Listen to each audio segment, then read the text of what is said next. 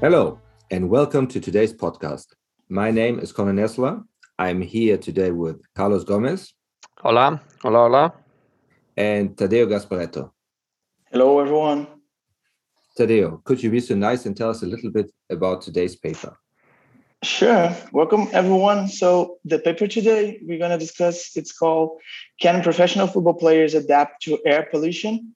An Evidence from China. So they have three authors, Yu Qing from University of Singapore, and Jing Wu and Rongyi Zhang from Tsinghua University. I'm sorry for the pronunciation.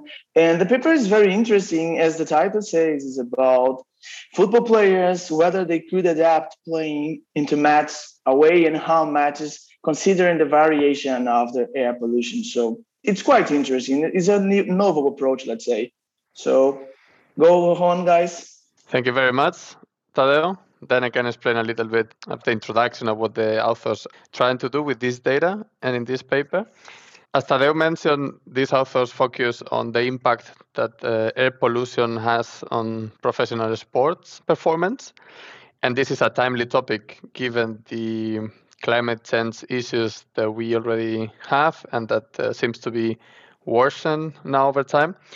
And there is some research in this area. So the authors mentioned there's some research in marathons, in tennis, in chess, and also in football, but they choose to focus on professional football players in China. The basic idea is they try to measure how individual players can adapt to these external conditions given the climate change. And they compare the results with previous studies that measure, for example, temperature. And also they try to see which players can adapt better to these changes, to these conditions. And for this, they use a lot of data that I will explain a little bit later. When I first read about this paper, this reminds me a little bit about the discussion that was going on a few years ago in sport with the high altitude cities, when in South America, these clubs had to go and play in Bolivia. So we had these pictures of Messi on the floor trying to breathe because it was difficult to play in La Paz at 3,700 meters. And this reminds me a little bit of this type of questions. I think it's really interesting what you mentioned, Carlos, because I remember I was in Nepal almost 15 years ago, and it was so dirty. So the air was so polluted that I had to wear a mask on the street because otherwise, by the end of the day, my nose was basically full with dirt. And back then I thought, okay, just imagine how my day would have been if I would have run around, or do any sports. So I think it's super interesting to see how air pollution in general, and not only climate change, but air pollution influences an athlete's performance. So here I completely agree with you. And I think it's a topical issue. Agreed. And the authors then, they measure this air pollution on air quality at the football game place, at the stadiums.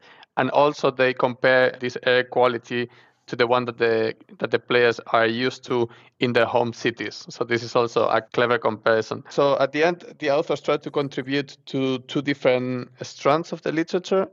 The first one is the impact of air pollution on sports results. Here we have some benchmarks, some previous studies, as I said, in marathon, chess, and also football. And then they also try to link their results to this literature on adaptation. So this capacity of the human beings to adapt to external conditions. And for example, low pressure or low or high temperature and stuff like this. And for this, the authors use some measures of performance that Tadeo can probably explain a little bit better later, and also on some underlying mechanisms of pollution. Tadeo, do you want to tell us what the authors actually measure and how they do it? Yeah, absolutely, Carlos. Thank you very much. Well, first, let's talk about the data a little bit. It's like the data is pretty impressive because they investigated like 2 seasons and a half in sports economics, not a huge data set, but they analyzed the player match observation. So if in the early beginning they have about 500, 600 matches, when you multiply by the number of the players that, as you nicely say, they investigated individual player performance, it turns to almost 16,000 observations. That is pretty nice. And they had like the team, the minutes played, the position of the player, some performance indicators, some characteristics like age, nationality, and some kind of ability that they measure.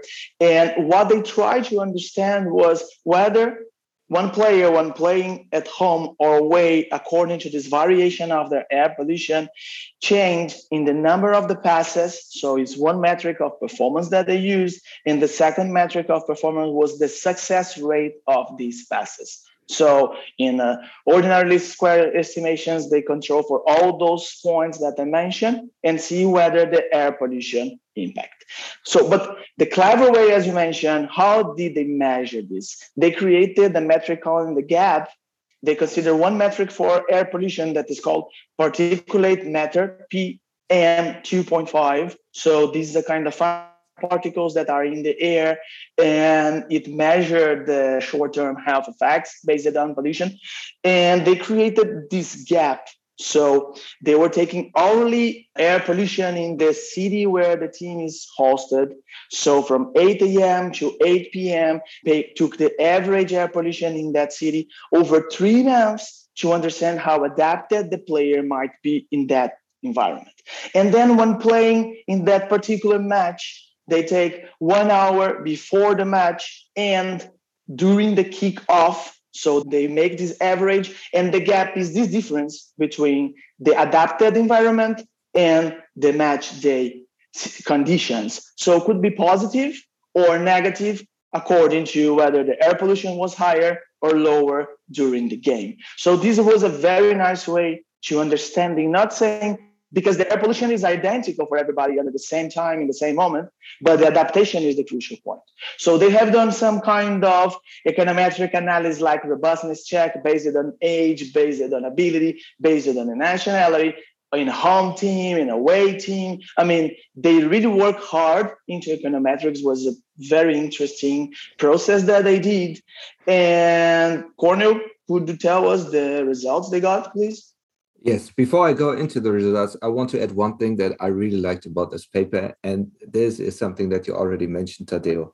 So I think even though some people might say, I think a different approach might be nicer or whatever, I think you really have to give the authors credit for the data analysis that they did here. This, again, for me, we've had this in several papers already.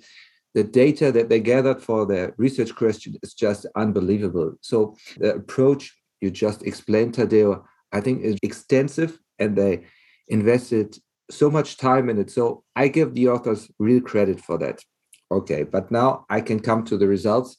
And basically, they have one major result, and this is that the gap has an influence so that it decreases under worse air pollution conditions. So that means the number of passes and whether your pass is successful or not is worse when, let's say, pollution is worse for you.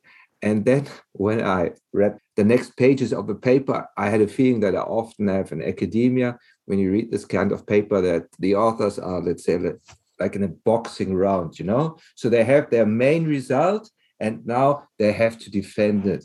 And this is what you read in the other parts of this paper as well. So they perform placebo tests. That means they look at the air pollution not at this day, but at different days before and after, and compare to the results. And they find, no, it actually makes sense taking this exact day because the results really fit to it.